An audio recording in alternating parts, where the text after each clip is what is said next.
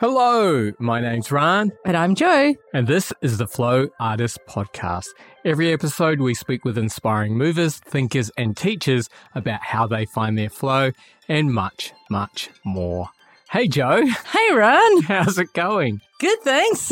So, if you haven't guessed already, this is a Rane and Jo episode. So just the two of us talking today. We had a few things we wanted to share with you, and we also decided it'd be a good idea, seeing as we haven't done one of these for a while, to actually ask some people to ask us some questions. So it's not just me and you talking to each other. Not that we don't. Yeah, we talk to each other all the time. We do. We talk quite often. And we also realised we've kind of missed our this many years on Now What episode, which we used to do every year, because we've actually been doing the podcast for over 5 years now. We started in October 2017. Wow. I know.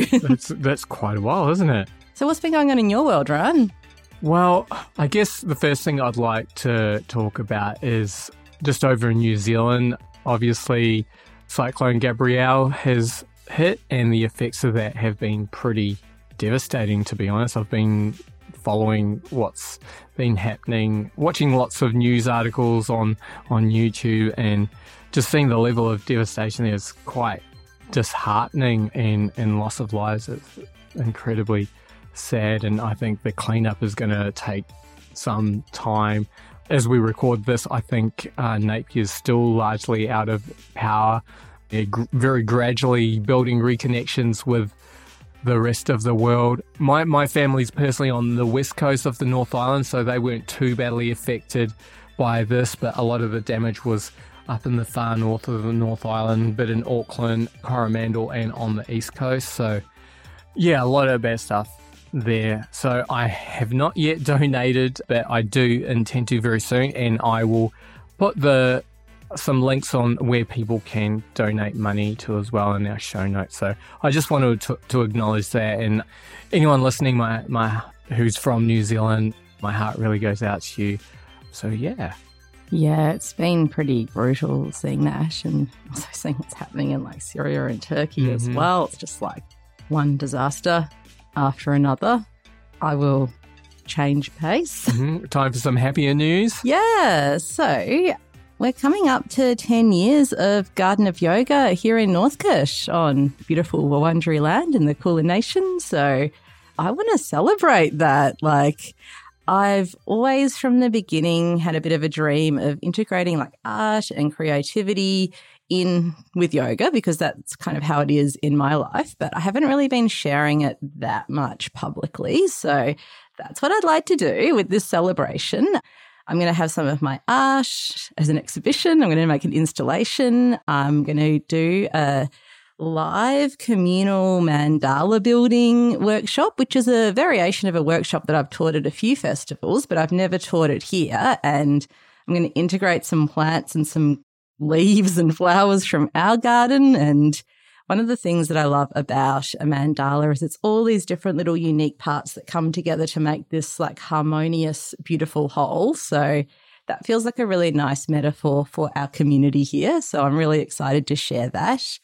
Anna Amaryllis, who's a local artist who was a student here, is going to be painting a mural live on the day. And I am going to put the workshop link up on our website in our workshops section. It's going to be on April 16th on a Sunday afternoon. And just touching back to what Rane was talking about with everything going on in the world, rather than making this a prescriptive fundraiser, it's going to be a free event, but we invite you to donate to a cause of your choice that's close to your heart. The Asylum Seekers Resource Centre here in Melbourne is super struggling financially right now because of a drop in donations. So that's another place that you could support. And as soon as I planned all of this and started getting a bit excited about it, my party fear kicked in, and I started feeling a bit anxious. Are people going to come? Is it going to be a success? This is the first workshop I've done post-COVID, and I've had a lot of reschedules and cancellations, and just didn't leave the whole workshop situation on a good note through those times. So that's also something that I'm going to talk about in this episode, some of the strategies that I've been working with from one of our previous guests, Chris Cheers, who's got an awesome new book out called The New Rule Book. And should I just launch into telling you all about that, Rane? Absolutely. Yeah, so I really appreciated Chris's episode at the time. When we spoke to him, it was just when lockdowns were ending, but there were still a lot of case numbers in the community and how we navigate all of that. And that actually felt like a therapy session for us at that time. And so I've always really appreciated everything he shared on Instagram, and I was really excited to have a longer book to kind of sink my teeth into. And it's so good. Like, the advice is so good. I'm not a self-help book fan normally, but it's really practical. And even just about my party fear, my event anxiety that started to come up, he was like, "Whoa, anytime you're planning something big that's meaningful to you, it's really natural to feel anxious about that because you care about it and it's close to your heart and you are pushing a little bit outside of your comfort zone." I was like, oh, that was a very helpful reframe. And he's all about trying to live a meaningful life. So don't focus on trying to be happy and trying to do things to do that. Focus on the things that make meaning in your life, the people you care about,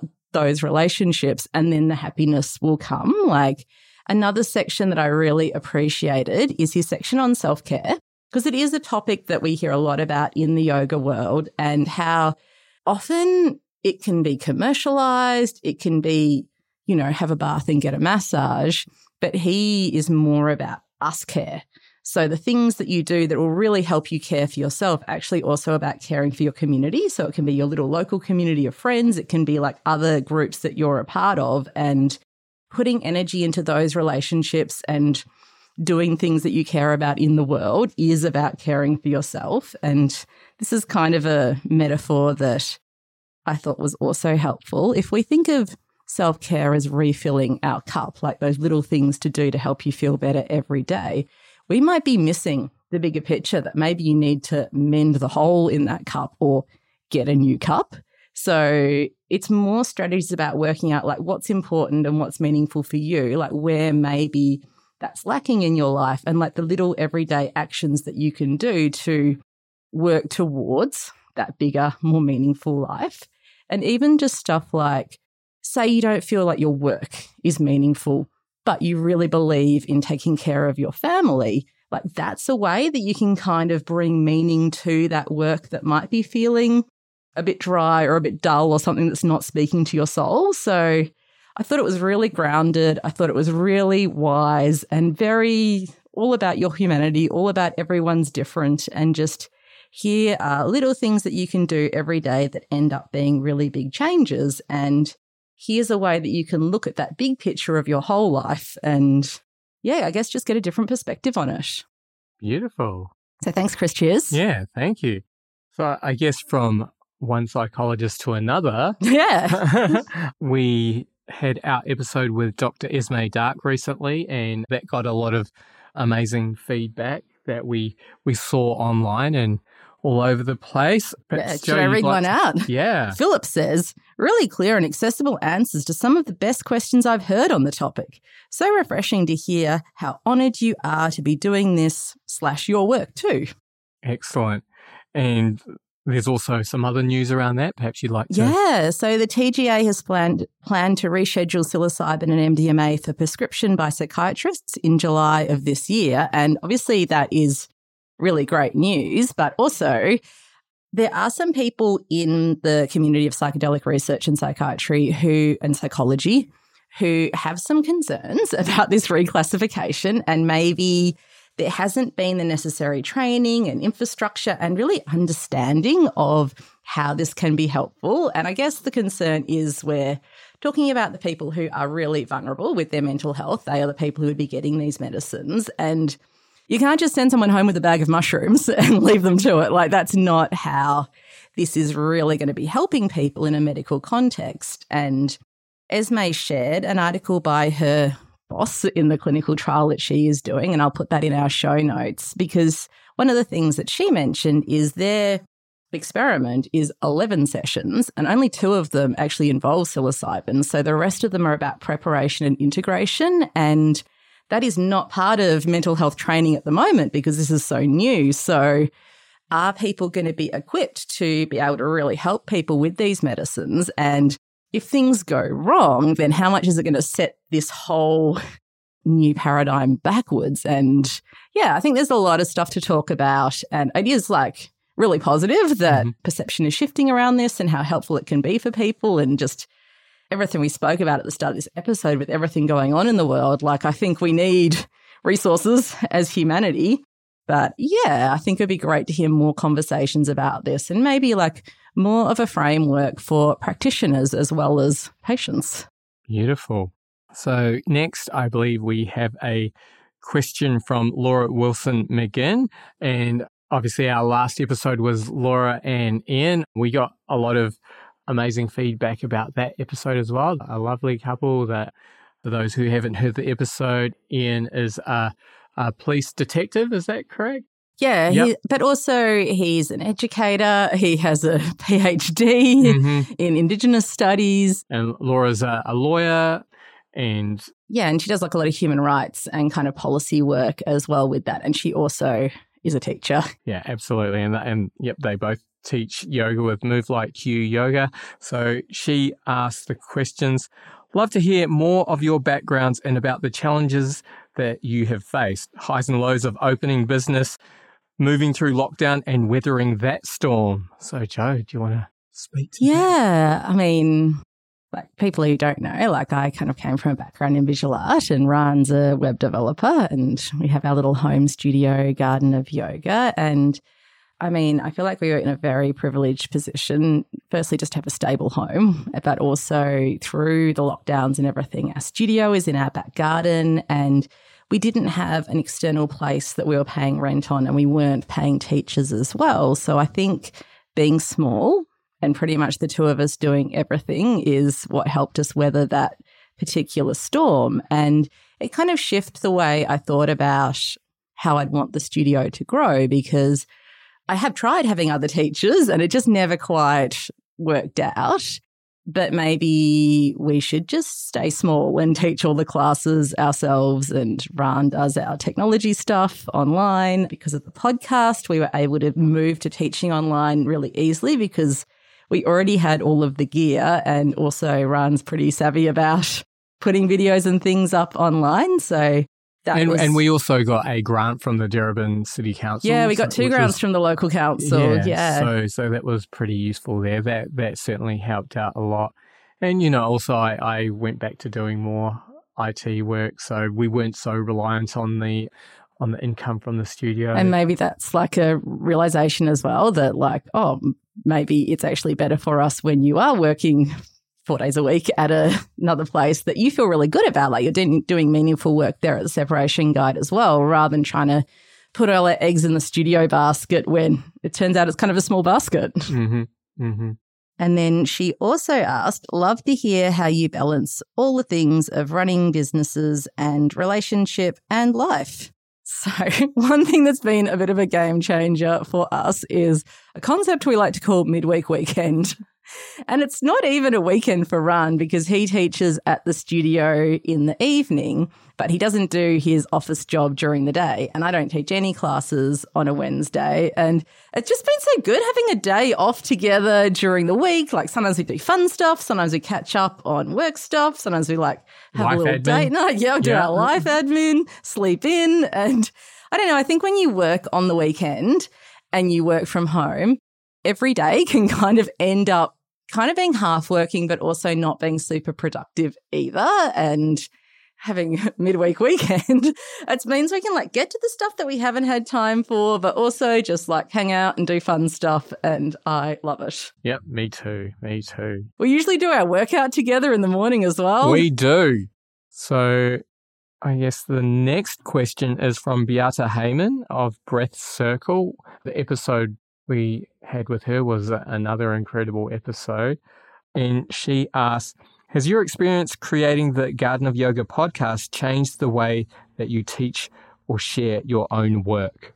I think it definitely has. I fully appreciate the benefit of mentoring, and I'm just really lucky that we have all of these amazing like experts come to the podcast that I can ask the questions that have been on my mind, and you all get to hear the answers as well. Thinking way back to when we were going from our little original studio, which was just like a converted shed with room for 3 people, like We talked to a lot of people on the podcast while that building process was going on that actually really shaped how we built our newest studio. Like one person in particular was Sarah Harry, who sadly is no longer with us from Fat Yoga. And we did her training as well as having her as a guest on the podcast. And my old studio, my builder just gave me lots of mirrors. So I was like, oh, great. That's really convenient for teaching aerial yoga so people can see everything. And just hearing how having a mirror in a space can be very not relaxing, can take people out of their own internal experience, can just make people feel more uncomfortable about their bodies, and especially if they do have, challenges in that area anyway, not a good time. So new studio has no mirrors, and that was like an architectural change that we made. But also just navigating challenging situations, talking about death. We've spoken to a lot of people from the trauma-informed yoga world as well. So there's lots of different points of view about that. Like, I think it's just been really helpful to be able to ask these questions that do come up and really unpack the answers, even more so than if I was doing like a workshop or a teacher training with this person, because I can just keep asking the rest of the questions. So yeah, super awesome, something I'm super grateful for, and probably what I consider my personal main thing I love the most about doing the podcast, just getting to learn from these people and really dig into the stuff that like is my work and is my life that I'm, always wanting to kind of grow with. Beautiful. Yeah. And I guess for me, so we pretty much started the podcast as I'd finished my yoga teacher training. So I guess for me, the podcast has almost been like an extension of my teacher training, and I've had the opportunity to speak with so many amazing teachers who've very clearly influenced how I teach the class and teach my classes. And I know over the years we became exposed to accessible yoga and groups like these, and that definitely informs a huge part of how I teach a class, and I guess in a large way it's affected the yoga world as a whole, which is a great thing to see. So yeah, I think definitely just being able to learn from so many amazing teachers has definitely changed the way that I teach, and can only be for the better. And hopefully we get to speak to many more amazing teachers who will teach me more.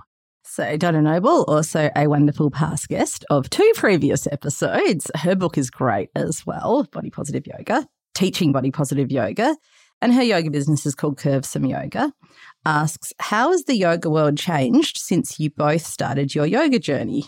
And I guess you answered that a little bit, Rane.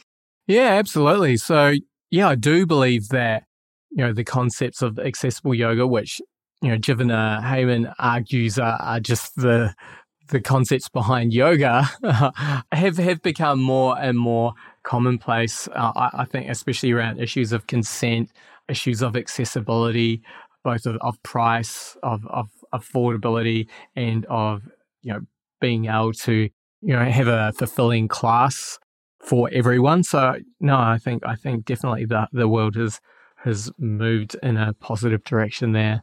And mine's a bit more negative than that. Ooh. I think it's so much harder to make a yoga teacher, to be a yoga teacher as your full-time living than when I first started. I see on Facebook, cover my class posts, class covers like, oh yeah, it's $50 for 45 minutes. That's like Pilates one normally, or $60 for an hour.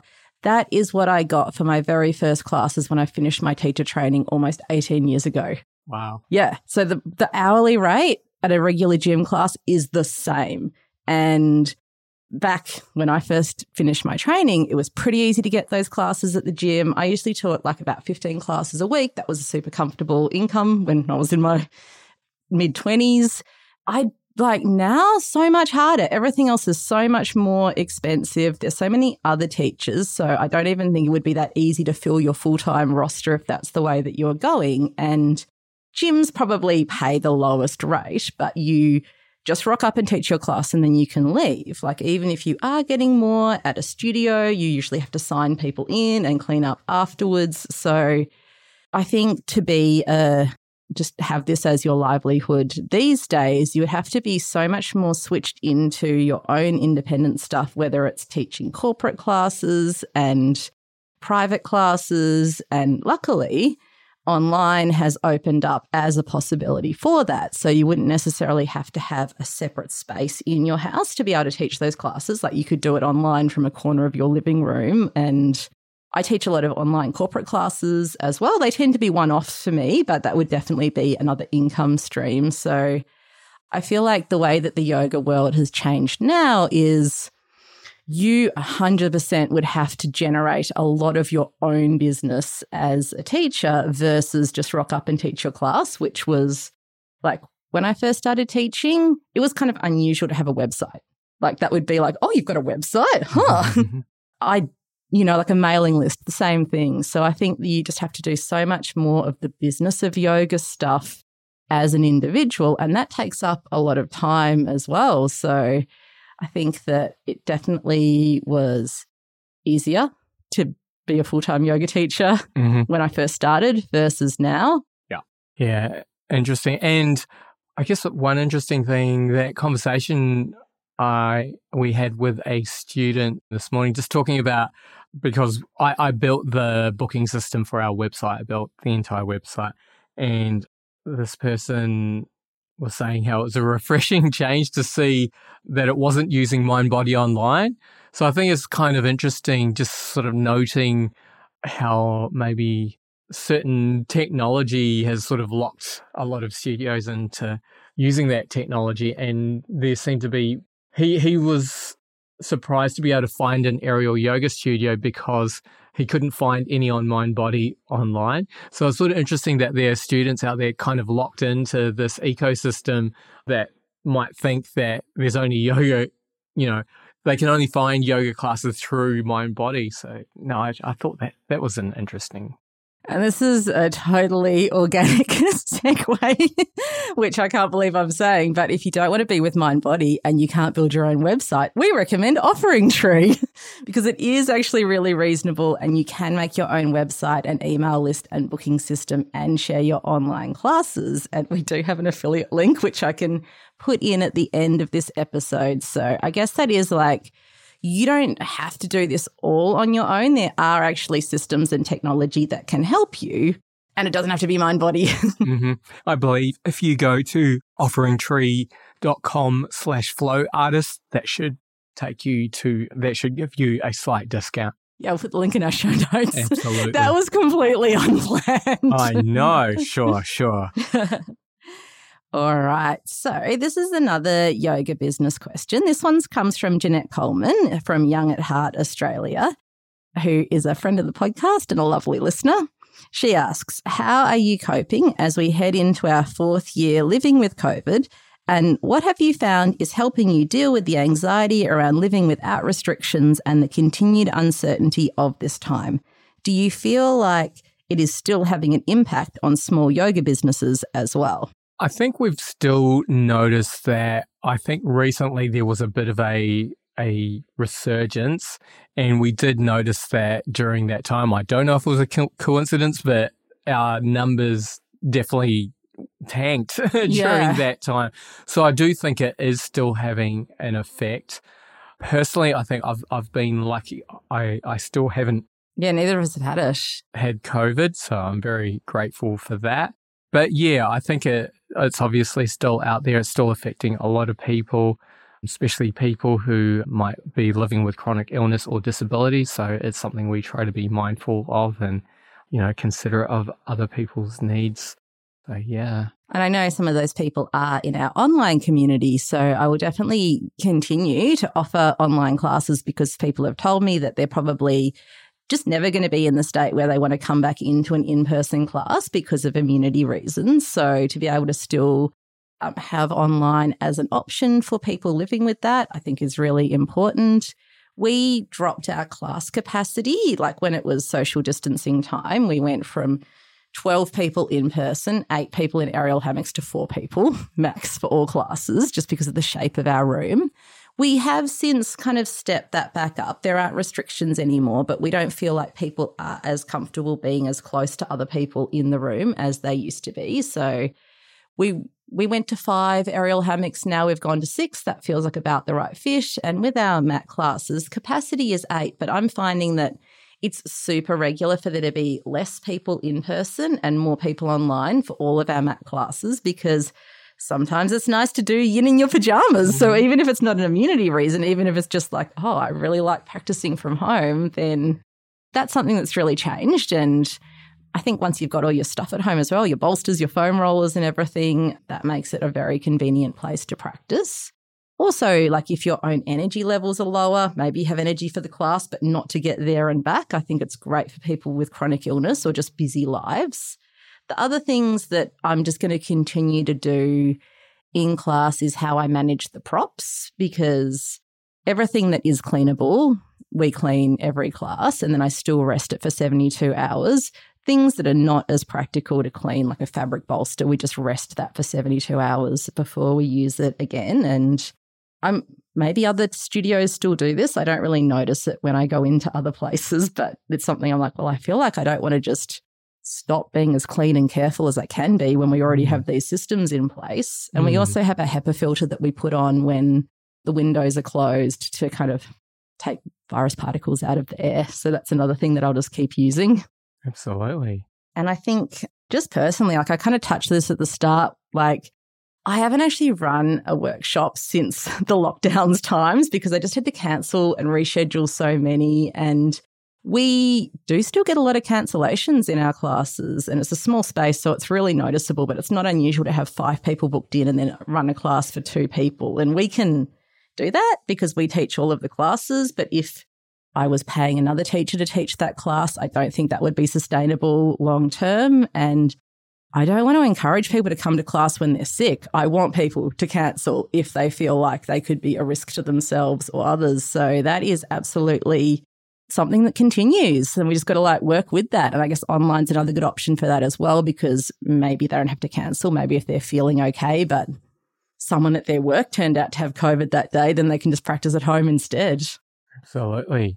So now I believe we have an audio question, and this is from a friend of the podcast, Nicole B. And Joe is just about to cue it up.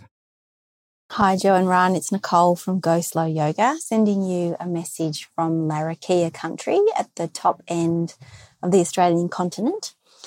I'd love to hear how you're enjoying presenting the podcast since you've made a shift in direction to expand beyond just the yoga sphere. And I'd also like to find out how you find all these really engaging and interesting people to speak to. I really love listening to your podcast, and I look forward to many, many more. And I look forward especially to this episode. Thanks very much. See ya. All right. Maybe you'd like to go first, Sure. Jo? Well, it's really interesting actually, because it was never our goal to just speak to yoga people. It's actually one of the reasons why it's not called the Yoga Podcast.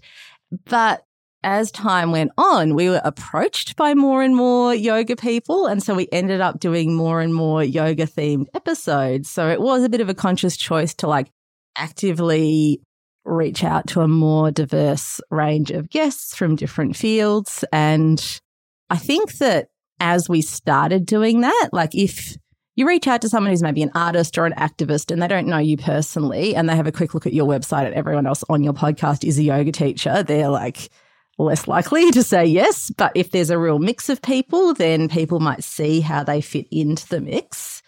I actually really love speaking to people from outside of the yoga world, because even though I love yoga, I don't necessarily listen to that many yoga podcasts myself, because sometimes I want to think about something that's completely unrelated to the work that I do. And so I listen to a lot of design podcasts, and I used to listen to a lot of feminist, intersectional feminist comedy podcasts. And I actually really love the maintenance phase podcast. That's a current fave. So yeah, I really love speaking to people who are outside of the yoga world in theory, but often when you talk to people who are really focused on kind of living an ethical, meaningful life and making a positive difference in the world, their values are very much in line with yoga philosophy. So it weirdly swings back to yoga. I'll also share how we find our guests. It's not unusual that me and Rane have been like maybe at a friend's place and like met someone and kind of been like, oh, I think they'd be a good podcast guest. So I've reached out to people like that. Friends of friends, sometimes people will share someone with us, and I always appreciate it if they check in with us before they send the group email with that person in there, just in case we don't feel like that is quite the right fit.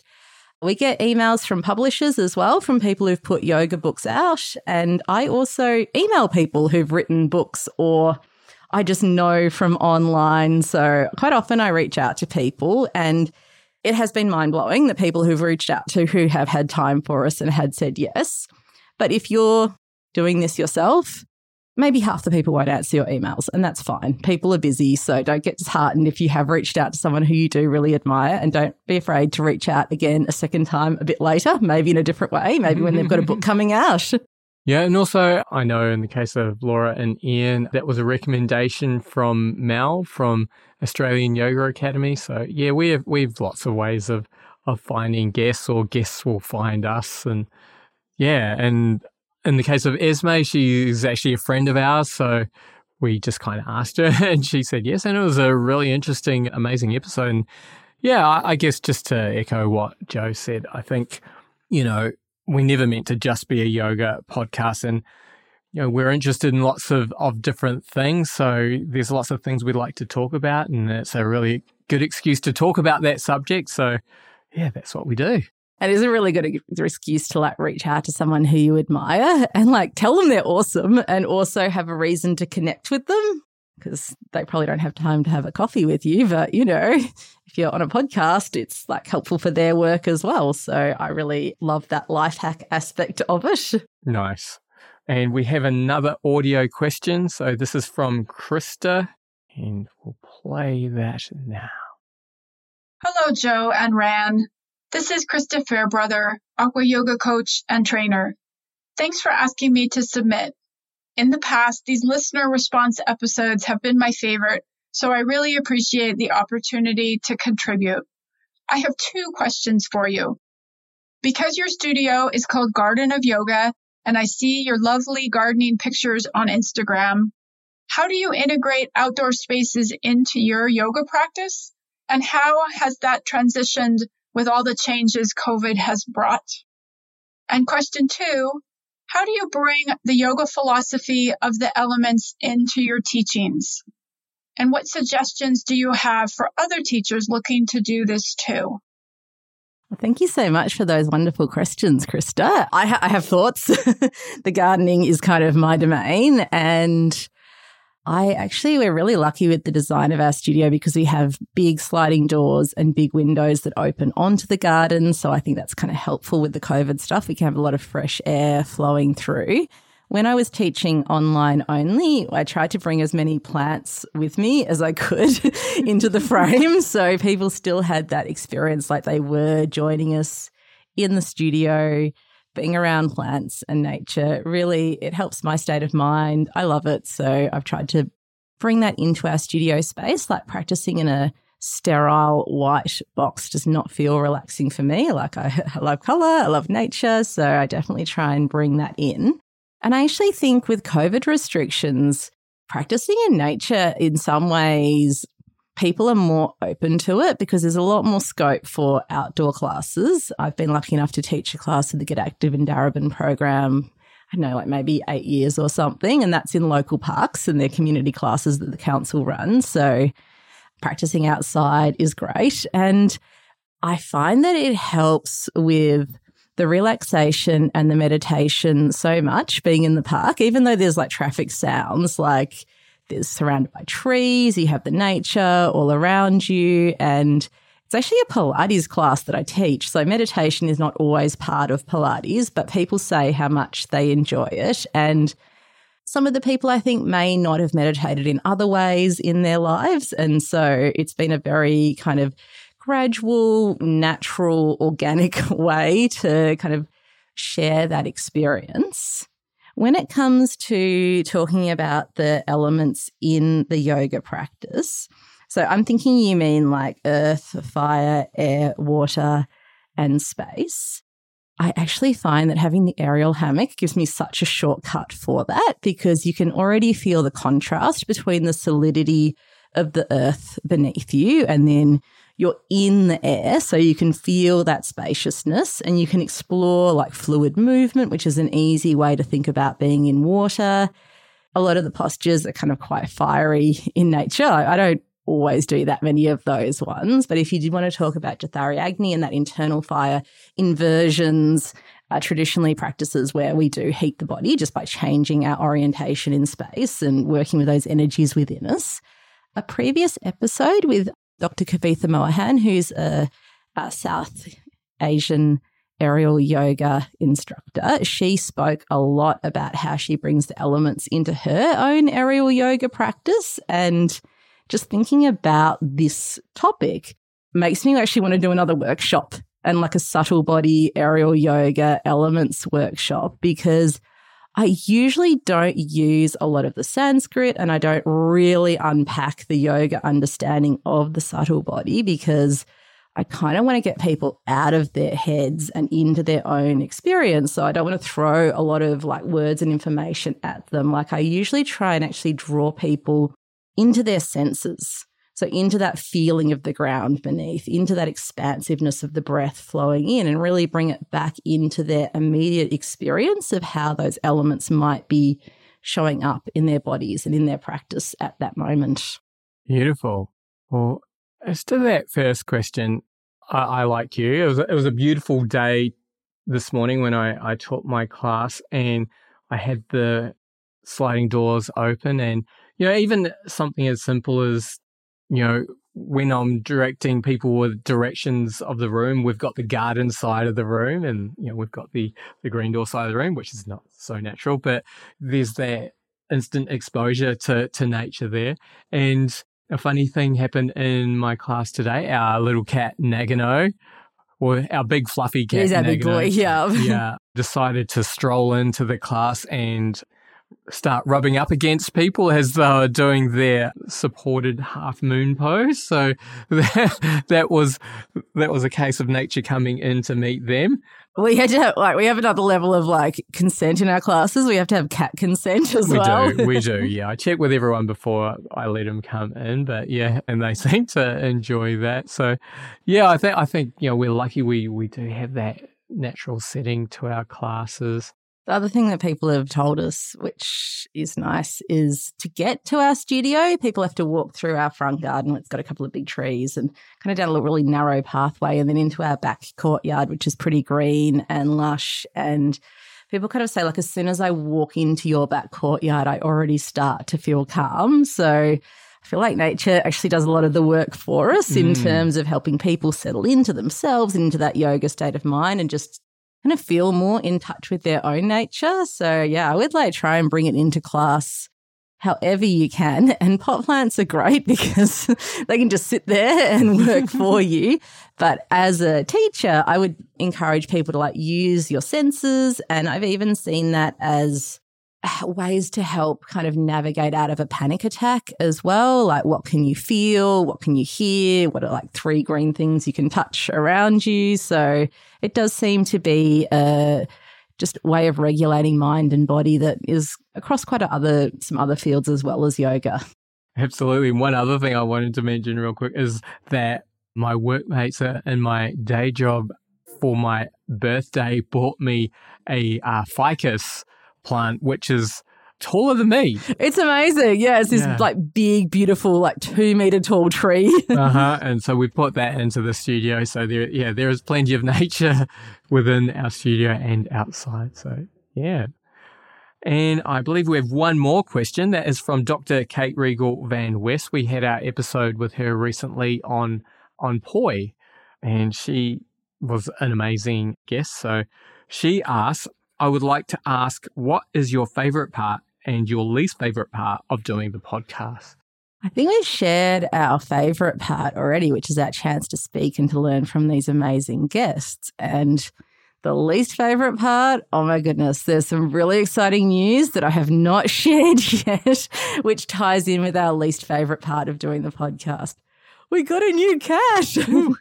So the least favourite part of our podcast is like we have to shut our new kitty Heart into the furthest away room from where we record because she has a lot of FOMO. She does not like a closed door. So if she was just in our living room, which is next to where we do our podcast, you would hear her like squeaking and like rattling the doorknob with her paws. And because she's like a little loose cannon, Heart only has supervised outside time, so we can't just like put her in the backyard. Like Nagano, our big chill boy, he's out there sleeping on the deck right now. Like probably he will have rolled over in the hour that we've been talking on the podcast. But Heart is no, this girl is supervised outside time only. I'm going to tell you more about Heart's origin story, but did you have a least favourite part of doing the podcast, Rane, or a favourite part? Oh, I think I agree with you on the least favourite part. Actually, and on the favourite part, I really do enjoy our conversations. And sometimes, we've spoken about this before, we live in this little bubble, we put out the content and don't really, we have an idea of how it's being received, but it's only when you kind of talk to people that they sort of share how it's helped them. And, I remember when we spoke to Laura and Ian, that really helped them. The podcast helped them get through some really difficult times. So that's actually an incredible honor to be told that. And we're obviously just honored that anyone wants to speak with us. So yeah, no, that is definitely my favorite part of the podcast. All right, so some more cat chat. Back to the cat gossip. Yeah. So Harsh, she is from northern New South Wales. A beautiful friend of mine, Luca, does wildlife rescue up there and saw there was this mama cat and kittens in the bush. So environmental nightmare. Had to get a whole team of people to try and catch these cats. They caught echidnas, they caught rats, they were catching everything in these cat traps. Finally got mama cat and the kittens. And so she took them home, and that's right when the floods hit. So she was flooded into her house, all these kittens, feral mama cat, dealing with all of that, playing with these kittens, floods going on. And finally things settled down enough that she could take them to a lovely local shelter. But because there's a housing crisis still, there's still people who are living in tents on their properties or in one room of their house that's been flooded. No one has got space or capacity to adopt any kittens right now. So Luca put out the call for her Melbourne friends to see if anyone could take a kitten. We could definitely take a kitten. So she road tripped down in her van full of kittens and I think a couple of dogs as well to find homes for these animals. And oh my goodness, Harsh, light of my life. She is so cute. She is so cheeky. Mm-hmm. She makes really cute sounds. She's like, burp, burp, burp, burp. Yeah, she's my little sidekick. So yes. She's gorgeous. And I don't know, I feel like it's a weird thing to say, but it's sort of great having more female energy in the house. She brings little girl catness, which is really adorable. Me and Nagano are just big, hairy, fluffy boys. And she's so feisty. She so reminds me of one of my girlfriends. She's really cute. She's really feisty. She's creative. She's a bit quirky. Yeah, she's petite. She's curious. Yeah, she's amazing. Yeah, she's hilarious. Yeah.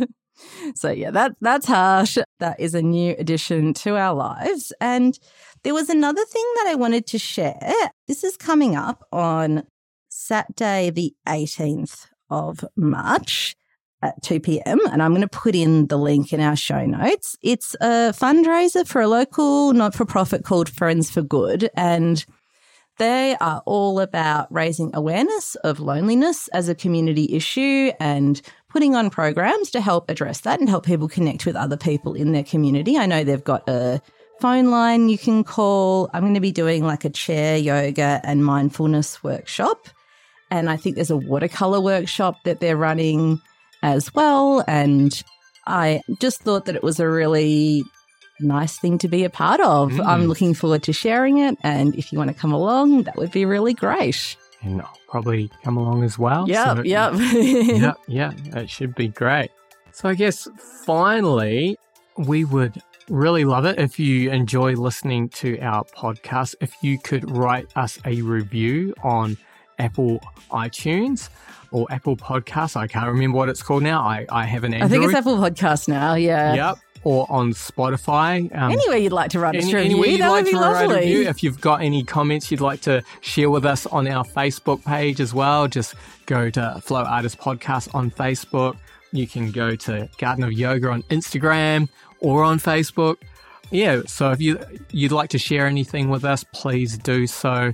And I think that's all I have to say about that. Have you got any final thoughts, Joe? Yeah, so feel free to come to our studio birthday party celebrations and build a nature mandala with me. I would love to see you. Feel free to come to our regular classes as well. We're just at gardenofyoga.com.au and our studio's in Northcote. You can join us online or in person. We totally love it when people who know us from the podcast come. It's really special. I have heard some people say that it's very weird seeing a face attached to the voices that they know so well. So be prepared for that experience if you've listened to us. Now you can see us too. Yeah, so I guess other than that, thank you so much for listening. Aroha nui, big, big love.